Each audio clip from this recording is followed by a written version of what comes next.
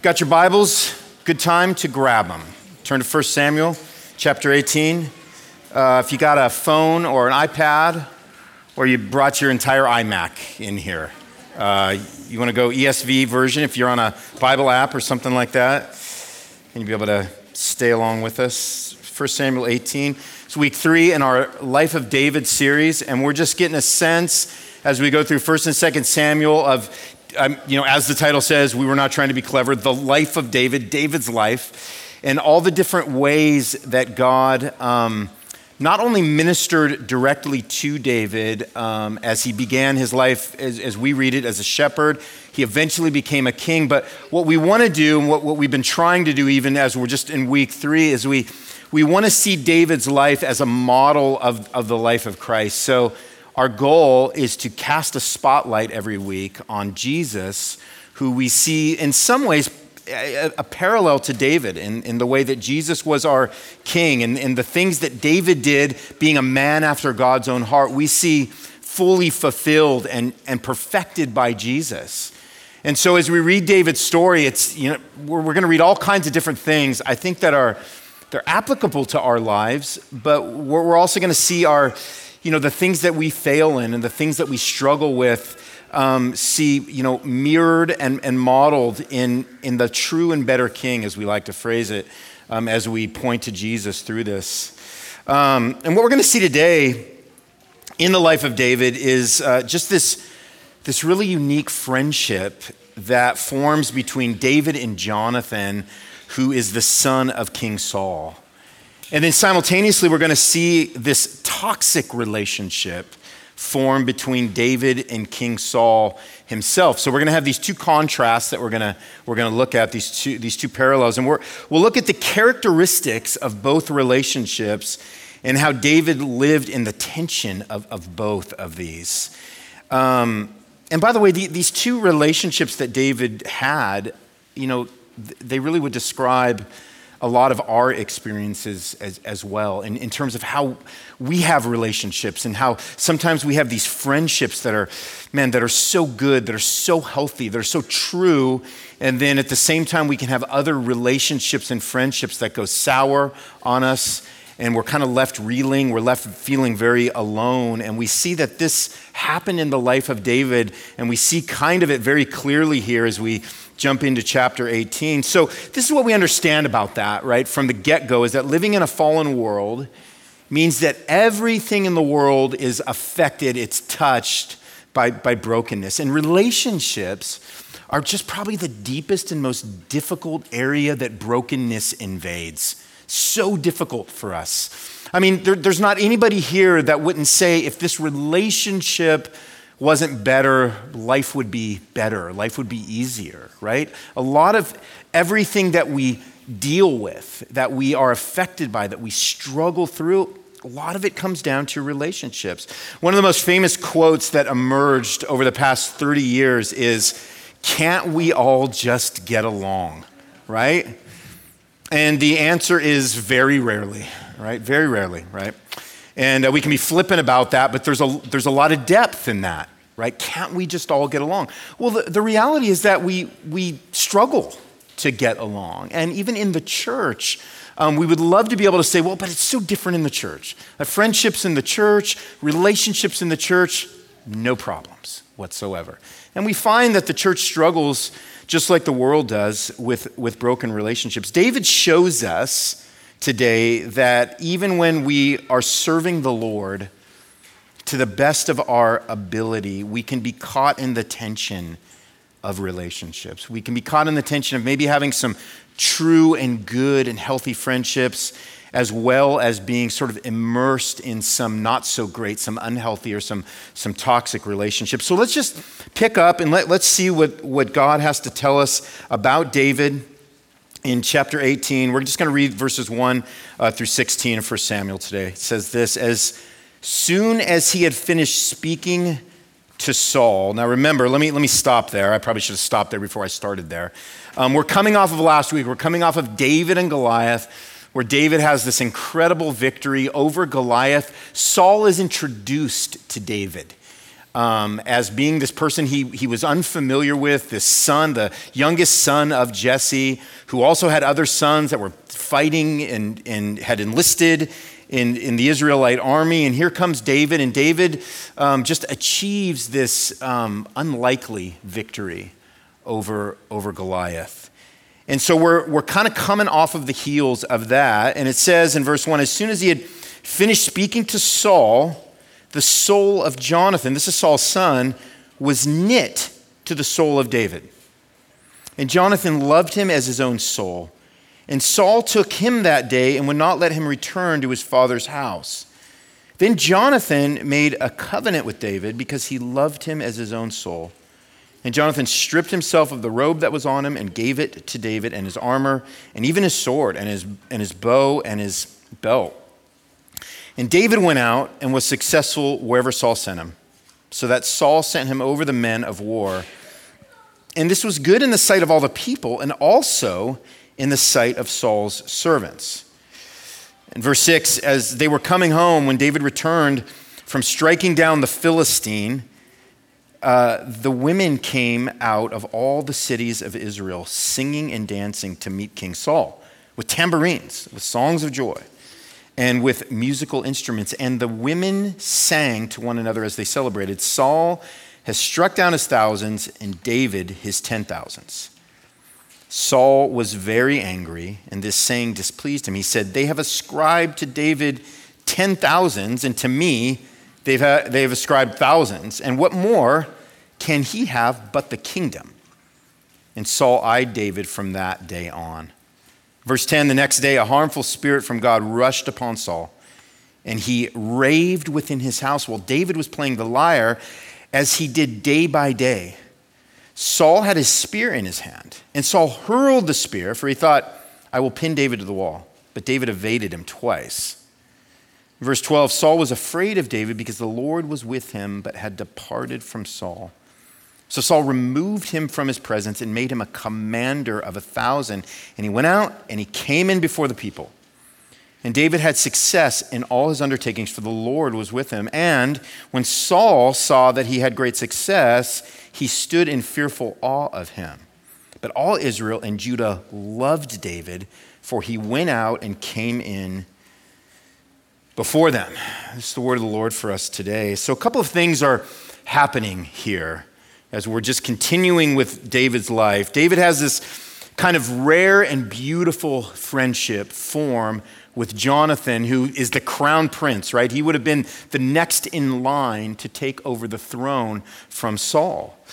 And then at the same time, his relationship with King Saul, it starts to go on the decline. And the reason is that David's victory against Goliath, it's spurred on some hit songs on Spotify, right?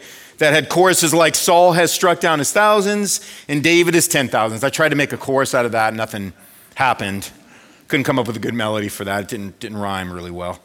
Like women are chanting this chorus on the streets as King Saul returns from the battle. And to be clear, he is not super stoked, as the kids like to say, right? He is not super pumped. It would be like Cleveland Brown fans shifting their loyalty to the Detroit Lions today, right? That would be an outrage, right? That would be betrayal. If I told you guys I did that, what would you do right now? You'd all just storm out right now, right? It would be outrageous. What Saul is doing and what's happening with him right now is that he's getting a glimpse of the future. It's a future that Samuel had told him about, and he's now seeing it. He's seeing the future, and it's a future that sees David as king over Israel. And so instead of receiving this as a movement from the Lord, Saul becomes angry, he becomes possessive, and he becomes bitter, and he begins to look at David with contempt from that day forward. It gets worse because it says a harmful spirit rushes upon Saul. If we went back all the way to chapter 16, verse 14, it says that the Spirit of the Lord had departed from Saul at that moment. So when Samuel said, hey, Saul, you disobeyed the Lord. Remember when we started our first week and it turned out that Saul was disobedient to the Lord? And Samuel the prophet went to him and said, hey, the Lord is displeased. And because of this act of disobedience, God is going to just tear the kingdom from your hand. He's going to give it to your neighbor. He was talking about David. He didn't say David. He didn't know it was David at the time. But he said, the Lord is tearing the kingdom from your hand, and he's going to give it to your neighbor. And it says at that moment that the Spirit of the Lord departed from Saul. What that means is that he was not being empowered by the Lord for the service of being a king anymore, right? So this harmful spirit that replaced the Spirit of God in Saul's life, it turns into something. And what we see here is that it turns into this violent anger toward David. On one hand, it's really interesting how the chapter starts, right? We see David is having this great success on the battlefield as Saul puts him in charge of 1,000 people, right? 1,000 soldiers. And so he has this great success on the battlefield. He's finding all of this favor with the people. They love him. They love this guy. But there's nothing but growing tension and animosity when it comes to King Saul. You know, it's interesting because we have these two sort of divergent sort of storylines going on here. And it's interesting to think about how much as we open the chapter and we read about this relationship with Jonathan, how much we long for that, right? We long for this true relationship David has with Jonathan. Someone who loves us like their own soul is how it's described, but we all live in fear and in dread of what we read happening here with King Saul, of this toxic relationship David has to someone who reacts to him with selfishness and jealousy, and even worse yet, in David's case, it goes violent. So what I want to do is I want us to unpack David's two contrasting relationships and just see what we can learn in terms of how we face the different kinds of friendships and relationships that God brings to us as the church. Because the first thing we see here is we see that David has a true friendship with Jonathan. And some of the elements contained in this friendship are, well, love, commitment, sacrifice, and surrender. We see that, right? Proverbs 17:17, talking about love, says, a friend loves at all times, and a brother is born for adversity.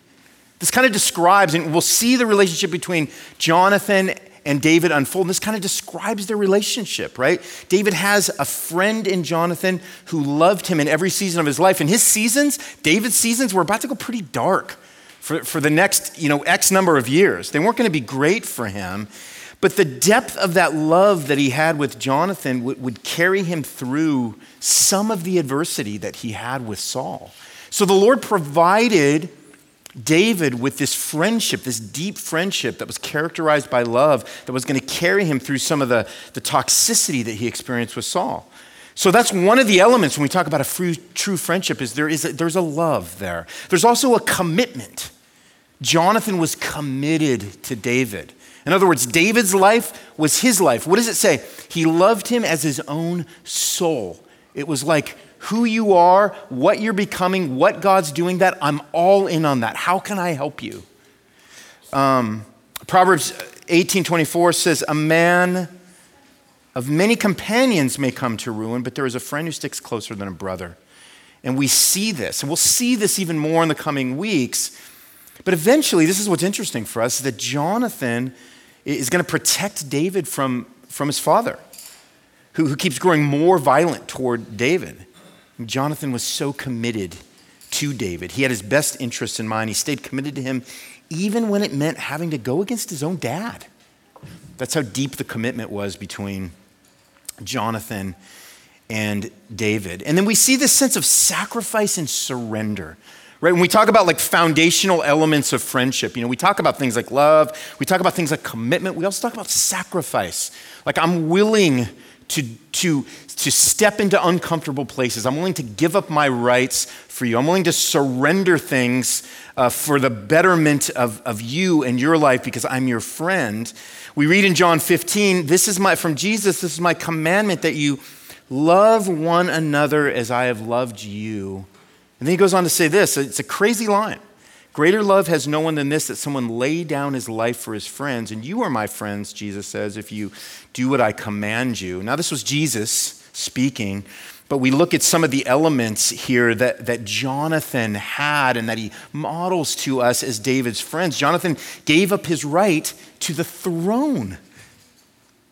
That's what it means when he gave up his sword and his bow and his armor to David. It means that he was the crown prince and he was giving up his right to the throne because he believed God had anointed David. And so true friendship, it's marked by a sense of deep sacrifice and deep surrender to the betterment of the person that you're friends with. We remember...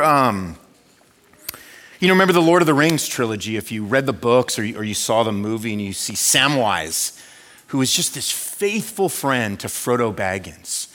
And if you watch the movies, it's really heartbreaking at the end, right? It just gets so deep and tender, and Frodo's like, this ring is affecting me and I don't know if I can make it to the end. And Samwise goes, you can, because I'm going to be with you. I'm going to carry you. I'm going to help you. I'm going to sacrifice whatever it takes to get you to where you need to go, because I am the friend who is not going to leave you as you're just finishing this perilous journey, right? And we see that and we stand back and we go, oh man, that's what I want. That's what I want to be too. So it's not that I just even want a friend like that. I hope that I can be a friend like that. I hope that I can model to true friendship. And yet we also know, as we're thinking about these things, as we're considering things, we also realize that just friendships don't always pan out that way. Sometimes, because we live in the world that we live in, and we live with people that are facing all kinds of things that are out of our control, sometimes friendships just kind of move. They weave in and out of our lives. And what was once a true friendship can go into disrepair. And sometimes we're not able to be the friend that we wish we could be for all kinds of different reasons. Here's what we know about friendships. We don't know a lot about friendships. Here's what we know about friendships. They're fragile. Here's what we know about friendships. They're complex. They're complex. And so we see this true friendship that David has with Jonathan, and it's inspiring, and it gives us a model for our own lives in terms of what we hope to have when it comes to love, commitment, sacrifice, and surrender, what we hope to be to other people.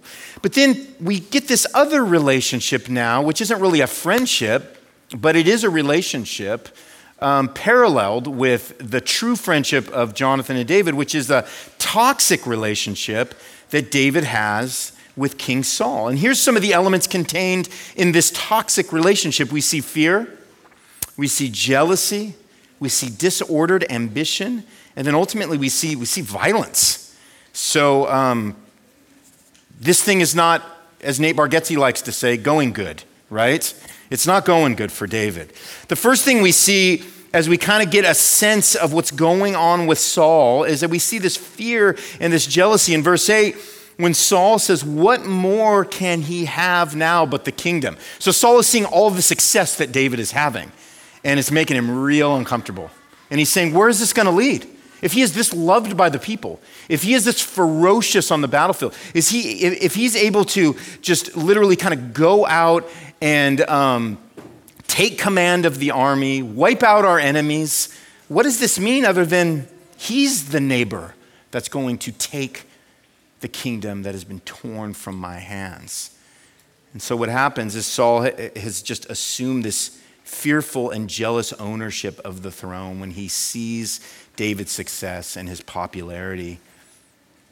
He turned David into a threat, even though Samuel had already told him that this was the Lord's doing. This is what the Lord was going, this is what the Lord had ordained. And so what we know when we look at relationships that just turn into something unhealthy, that turn into something rotten, that become toxic, is that any relationship that's characterized by fear and jealousy will be one where trust has no soil to grow in, right? Trust has been eliminated from the picture. You don't see the other person as a human being any longer. You see them as an obstacle. You see them as a barrier. You see them as a challenge. That is what David had become to Saul. Saul's fear and jealousy, it really had just dehumanized David. David is someone, this wasn't a guy that was angling for the throne, remember? I mean, this was a shepherd who God just called and said, hey, you're my next guy. And of course, because the kingdom had been ripped out of Saul's hands, a lot of fear and jealousy came into it when he was suspecting that David was the next anointed king. Saul also had this thing about having disordered ambition. Disordered ambition. Saul didn't receive the prophetic words Samuel had spoken to him about his throne being torn away from him. What Saul thought was that if he just got rid of David, that he would somehow keep his throne in the family. We read in the book of James, we get a sense in James chapter 3, verses 14, James tells us, but if you have bitter jealousy and selfish ambition in your hearts, don't boast or be false to the truth. He goes on to say, this is not the wisdom that comes down from above, but it is earthly, unspiritual, and demonic. For where jealousy and selfish ambition exist, there will be disorder in every vile practice. So we see this played out in the life of Saul. We see this disordered ambition, this jealousy that had spiraled out of control because the Spirit of God was not with Saul anymore. And so this particular kind of wisdom that had entered Saul's life, which was, hey, you know what? I got to get rid of this guy that's threatening my throne. Well, it was a wisdom that was ultimately earthly, unspiritual, and demonic, and it turned into disorder. It turned into every vile practice, which we see a little bit of when Saul tries to spear David, and we'll see even more as he continues to come against David. It turns into ultimately violence. It turns into physical violence, this particular kind of toxicity, and that's what happens. It can get so bad that a person can develop violent thoughts or violent actions against another person. You know, remember the story of Cain and Abel, in Genesis, when Cain sees that Abel's sacrifice was accepted by God. And what happens to Cain? Well, he just gets violently angry. He gets jealous. There's a lot of fear in him. Instead of exploring why is God accepting Abel's sacrifice? What can I do to come before the Lord and offer a sacrifice that's acceptable to him? Lord, talk to me. Help me understand. What do I need to repent of? What am I not seeing? Cain just responds out of disordered ambition, out of fear, out of jealousy, and ultimately it turns into violence. That's how far these things can go. They don't always go that far, but that's how far these toxic relationships can go when the Spirit of God isn't at the center of them, gluing them together, like we see with the kind of true friendship that David has with Jonathan. And so these passages, they cast a spotlight for us on the difficulty and the complexity of relationships. And we can come to relationships with the understanding and with the complexity and with the understanding and with the acknowledgement that they are complex. Like, it's probably good that we understand that. It's good that we don't go into anything naively. It's good that we don't go into anything thinking this is simple, right?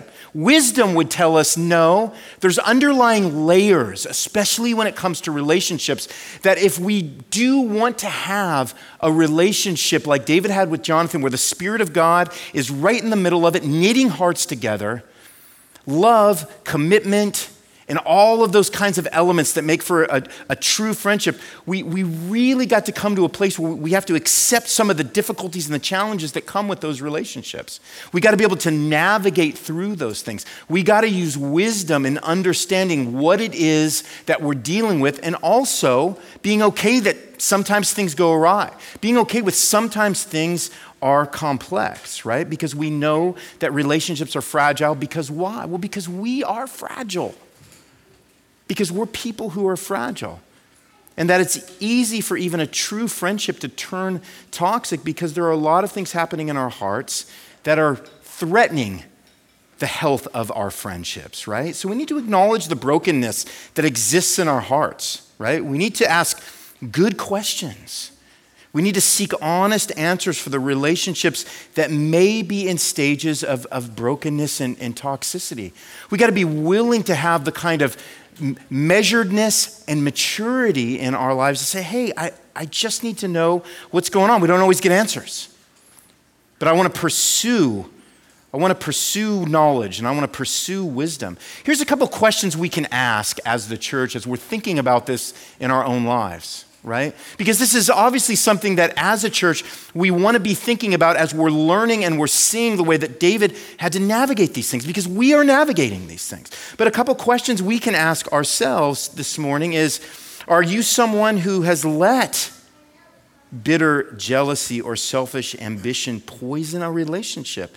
The thing is as ugly as that sounds, that's something that can creep in way more easily than we believe that it can. Right? And we've probably all been in relationships where either we've been the ones that have let that creep in, or we've seen it creep in with somebody else and we've felt it start to affect us.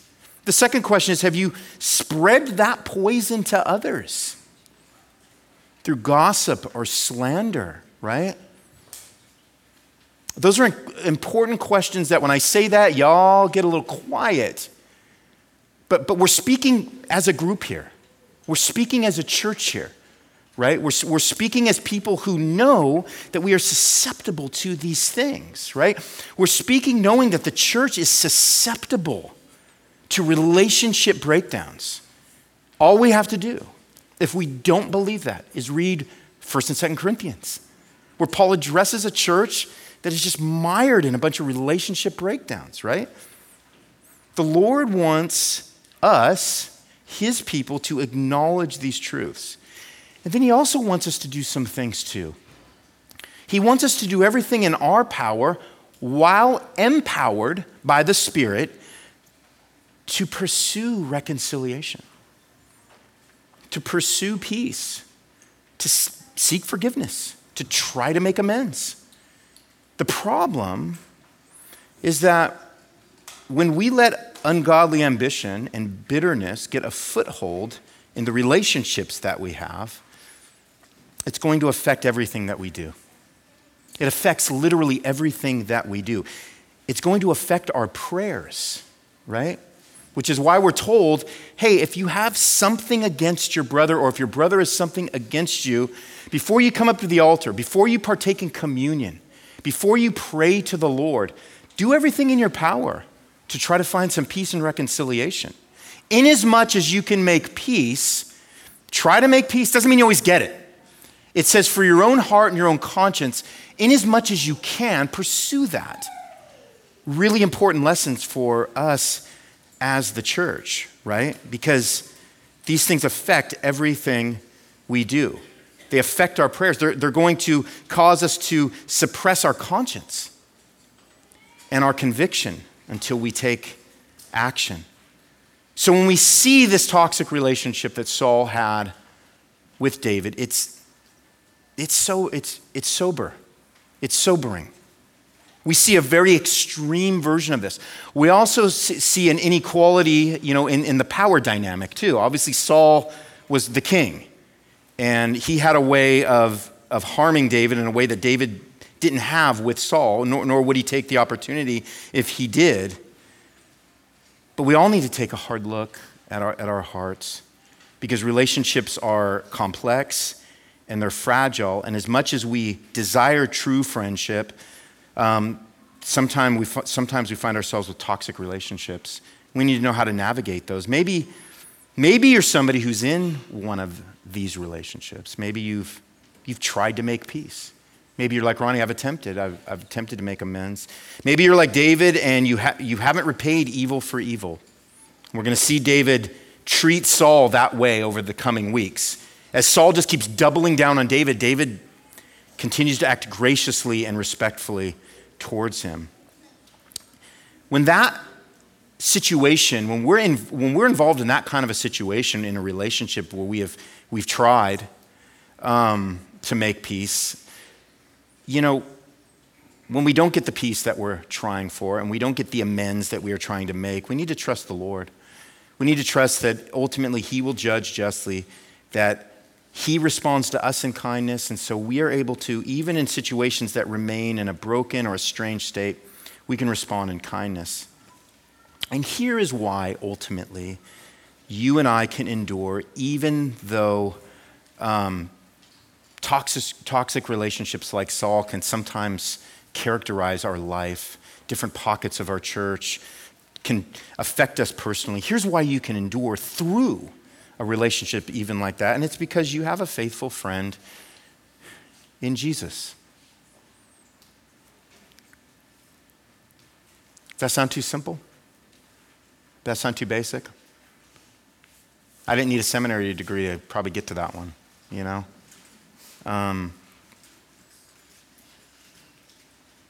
You know what I hate about that answer? I'm going to be honest with you. What I hate about that answer is I hate how basic it is. I wish I could explain to you all the depths of that answer. I'm going to read some scripture here that is going to point to the depths of that answer. But for me to stand up here and say, hey guys, you have a faithful friend in Jesus, that goes deeper than the core of the earth for you all. And there's something wrong in me that feels like I have to keep talking right now. Because I feel like it's so simple, it's so basic, it's so Sunday school, that it can be so easily unheard and dismissed and walked away from and go, yeah, I get it, Ronnie. There's a friend in Jesus. Are we closing the service with that song? Is that how you plan the liturgy? But you have a faithful friend in Jesus Christ. The friendship of the Lord is for those who fear him, and he makes known to them his covenant, Psalm 25:14. The friendship of the Lord is for those who fear him, who know he is God, in other words, who stand back and go, oh man, all this muck and all this mire that I'm drowning in the fallenness and the brokenness. The Lord is over that. He's also in it, but he's in control of it. John 15:15, Jesus said, no longer do I call you servants, for the servant doesn't know what his master is doing, but I've called you friends. For all that I have heard from my Father, I have made known to you. What's difficult about our friendships and where they sometimes go awry is that we aren't spending the time to get to know each other. We aren't investing the time in one another to actually get to know what's at the heart of our hearts. And what we see here with Jesus is that when he says, I call you friend, he's not just saying, hey man, I got a new way to describe our relationship, right? I'm DTRing us right now, and I used to call you servants. Now I'm calling you friends. That's not what he's saying. He's saying, I'm trying to communicate to you something that speaks to the knowability, that speaks to the intimacy that exists between you and I right now. I know you. Some people aren't going to take the time to know you to that degree. But Jesus says, I know you. A servant doesn't know what his master is doing, but I've called you friends because not only do I know you, but you can know me. There's an exchange of intimacy. There's an exchange of knowability. And that goes deeper than the core of the earth for us. John 15:12, this is my commandment, that you love one another as I have loved you. We read this earlier. Greater love is no man than he lays down his life. You are my friends if you do what I command you. So we have this relationship, we have this friendship with Jesus. And as our hearts have been changed by him and we love him, we are committed to him, we sacrifice for him, we surrender our lives to him, this relationship that we see modeled between Jonathan and David, Jesus said, you're my friends. You are my friends. You are the people that I know. You are the people that are going to know me. And there is a depth there that's going to increase and increase and increase. Because here's the thing. Here's the reality. When we're struggling with this friendship stuff, and it's not true, but it's toxic, this is what's happening. We are lonely. It's a lonely place to be in. It's a lonely place to be in when you're struggling with friendships. It's crushing, and it's lonely, and some of y'all are lonely today. Some of y'all wish that you had friendships that maybe mimicked a friend that you had years and years ago. Maybe it was a friendship you had when you were young. You've just never experienced anything like that again, going into adulthood when friendships change. And you grieve that, and there's a grief when you look at some of the friendships that you've had. Because ultimately you feel alone. You feel lonely. What Jesus is trying to say is that you don't have to be alone when you understand and know that you have a friend that never leaves and never forsakes. It doesn't mean that we discount the physical friends that we have in the world. We don't. God gives us those friends, right? But we also know that those things ebb and flow. And we're going to see this in the relationship David had with Jonathan, and certainly in the relationship he had with Saul. But how about a friend that never leaves? Jesus offers himself to us as that friend. So maybe you don't have a friend. The loneliness and pain, it feels like a weight that is crushing you. Maybe you don't know how to be a friend. Maybe you've had a lot of relationships go sour. Maybe you're in the middle of a toxic relationship. It was something that began as a true friendship, but it went sour. Maybe you're in a dangerous relationship that you need to get away from immediately. We can just keep going. We don't have all the time in the world, but this thing splinters out in all of these ways. Here's a few things we can remember. Number one is that the Lord was aware of what David was heading into. Isn't that great? It wasn't like the Lord was like, hey, I see the friendship with Jonathan, but I see something's going on over there with Saul. Just let me know how that goes. I don't have time to focus on that. It's like, no. The Lord was aware of the relationship between Jonathan and Saul. And he was with David through both of those things and the different kinds and levels of pain that both were eventually going to cause David, by the way. Number two, good and bad relationships, they lead us to the cross if we let them. They lead us to the cross. They remind us of our fragility. They remind us of our brokenness. They remind us that we need Jesus, not just as a faithful friend, but as a faithful Savior, because we don't got a handle on this stuff. We don't got a handle on this stuff. And thirdly,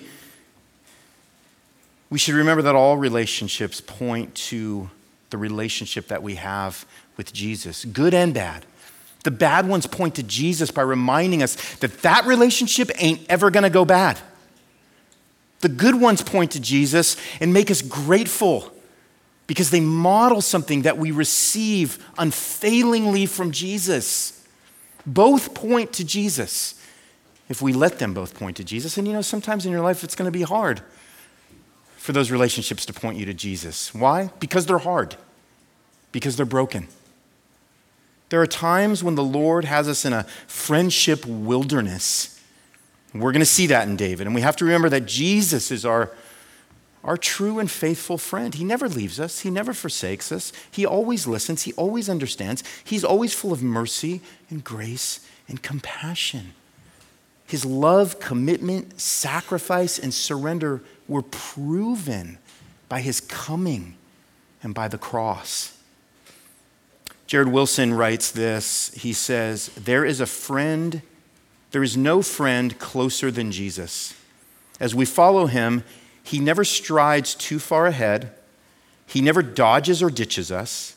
If we are weary, he slows. If we pull up lame, he stops. If we wander, he circles back. He won't let us be lost. God was not letting David, and he would not let David be lost with any of these things that were going to become his future with both Jonathan and Saul. So, although we're not going to sing it, it's helpful to remember the old hymn, what a friend we have in Jesus. What a friend that you and I have in Jesus, wherever we may be at today, in one of the most fragile and complex things that the Lord has given to us, and that so often goes wrong in our lives. This brings us back once again to the faithfulness and the friendship of Jesus. And when we take communion, which we're going to do here in a minute, when we eat that bread symbolizing his body, when we drink the cup, symbolizing his blood, we are eating and drinking in this newly established friendship that Jesus has made with us because of the cross. That's why Jesus said, I now call you friends. So I'm gonna put a dot, I'm gonna cross that T and I'm gonna dot that I on the cross. When he was saying this to his disciples, I call you friends now. And I'm gonna solidify that on the cross. We are friends. We don't have this wall and this barrier. That's what we're celebrating in communion. That barrier has been broken down by Christ's work on the cross. His broken body, his shed blood, it's what we need so that we can have a faithful friend in Jesus. If you are somebody who has not received the grace and the mercy of Jesus through repentance of your sins, what would it look like for you to go before the Lord in humility this morning so that you could have a faithful friend that never leaves, never forsakes through the entirety of your life and then beyond this life? What would that look like for you? If that's you, if you're in that place, we're going to ask that you not receive communion today, because communion is for those people that have come into that relationship with Jesus. But I'm going to pray and I'm going to give you an opportunity. And I pray that the Lord would stir in your hearts by the words that we've read in 1 Samuel today, because they're his word. And that they might help you see that in your life, all the things that you and the people that you have put around you that have failed you,